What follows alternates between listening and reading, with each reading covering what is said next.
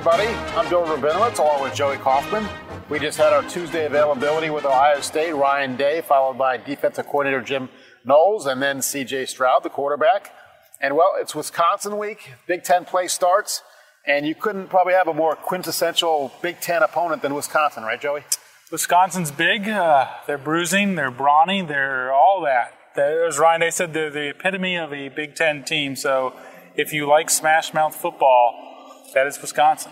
Yeah, but he made it sound like Graham Mertz and the Badgers' passing game is a little more active than it usually is. Usually their formula is just to pound you. They're a little more diversified. We'll see if that works against Ohio State. Ohio State's run defense has been really good this year.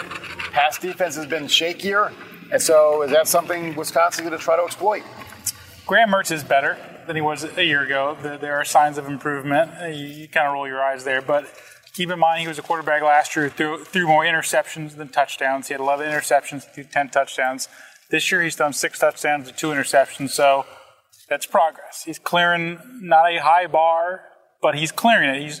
He's improved, but, I mean, make no mistake about it. They're a team that runs through the ground game. Braylon Allen is their running back, and you're probably familiar, Wisconsin has a lot of good running backs over the years. What's unique about Braylon Allen is he's really big. He's 6'2", 235 pounds.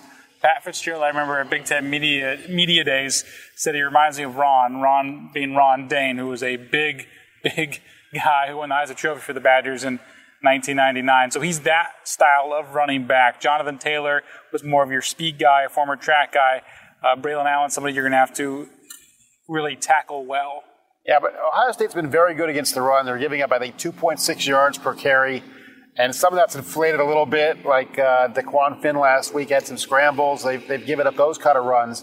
But just kind of running backs running through them hasn't been an issue. They've been very stout against the run this year. No, but they haven't played anybody quite like the likes and of Wisconsin Braylon hasn't Allen. played anybody at all, well, except for Washington State, and they lost 17-14. So beating New Mexico State 66 to whatever it was doesn't really impress me. No, but Braylon Allen still rushed for 1,000 yards in the Big Ten last year as a freshman, one of only 4 guys in Wisconsin history who have done that as a freshman. Ron Dane, and there were a couple other guys too, but he's good. I think we've established Braylon Allen really good, going to be hard. Different kind of test that Ohio State's faced, but typically they've played these good Wisconsin running backs before, and it hasn't been an issue because Wisconsin's typically been so one-dimensional offensively. Right. You can throw a bunch of guys in the box. When Wisconsin came to the Horseshoe in 2019, when Jonathan Taylor was the running back, Ohio State ended up switching from a 4-3 defense to a 4-4. They put Justin Hilliard in the game as a 4th linebacker to really have 8 guys in the box. That's been, I think, the issue with Wisconsin when they get in the game with Ohio State is they don't have enough on offense to really complement their ground game. Yeah, and what's interesting is obviously Ohio State's base defense now is a 4-2-5 with only 2 linebackers. So will they go with 3? I mean, Jim Knowles kind of made it sound like we're good with the 4-2-5 because our safeties can tackle. They're good in the run game. Ronnie Hickman's very good in the run game. So it'll be interesting to see as the game goes on whether they change that or not, or if sticking with just those 2 linebackers is sufficient. And even if they do stick with a 4-2-5, I think the interesting thing to watch will be whether their safety rotation changes at all. Could you put a bigger safety in the game like Court Williams? He hasn't played a ton this year. But I think that is something maybe you watch for. Maybe you don't put 3 linebackers on the field. Maybe you play a bigger safety more for this kind of game.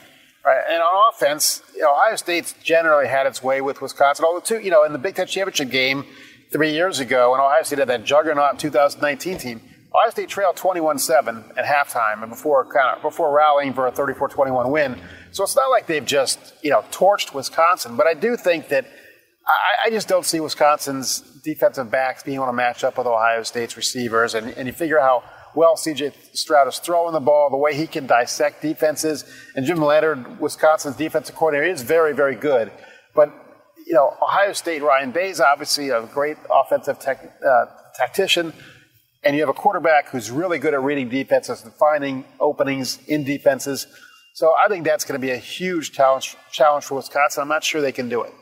No, I don't see Wisconsin having the offense willing to keep up with Ohio State. I think that's where you start running into issues. If you're going to beat Ohio State, you need to score in the 30s to start with, and I don't think Wisconsin's there. I do think this is a game, though, that you're not going to really see maybe the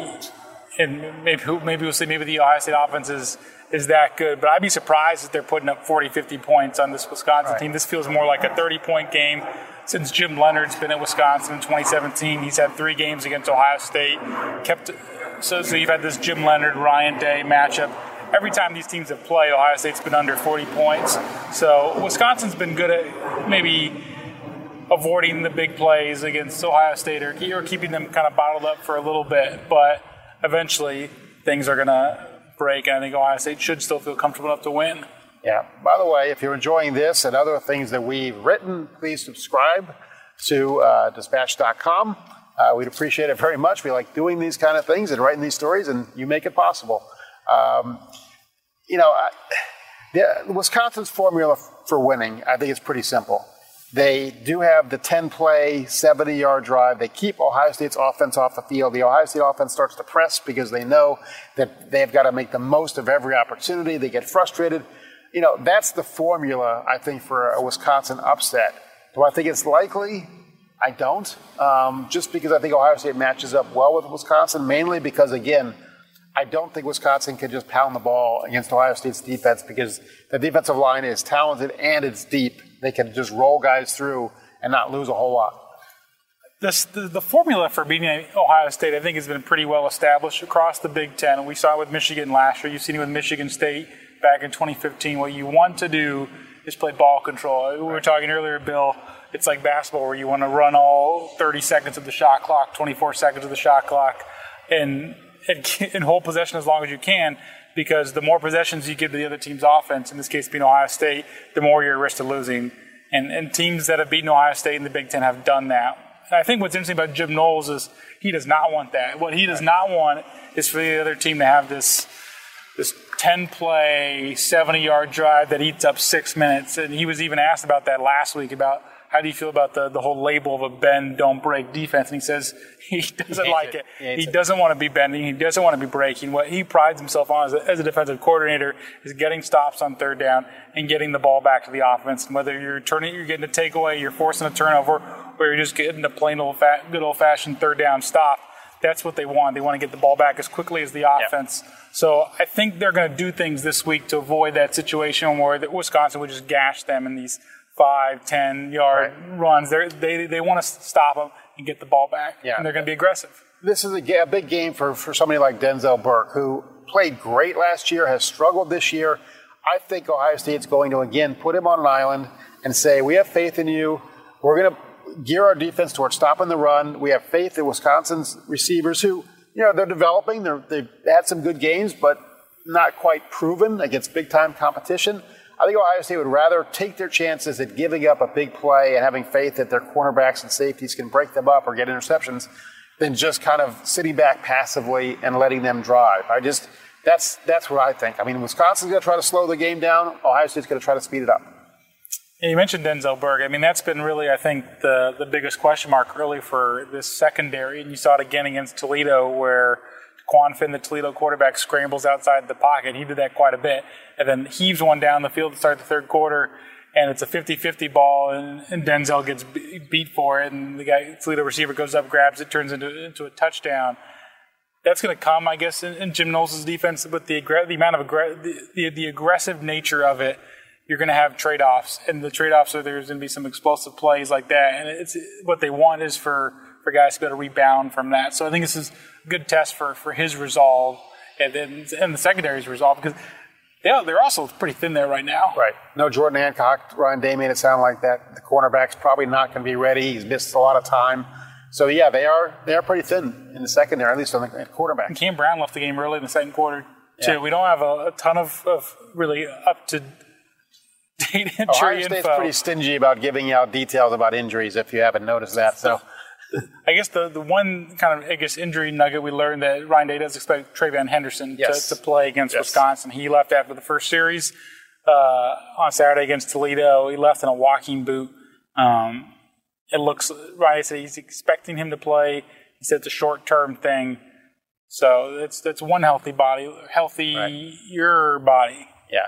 But, we saw last week Mayan Williams is certainly capable of carrying the load, and Dallin Hayden played very well as well. So it's not like, you certainly want Travion Henderson to play, but it's not absolutely imperative that he does, because Ohio State does have at least a couple other good backs. Hey, the walk-on, T.C. Caffey, he had a good run. That has been the best run of the game.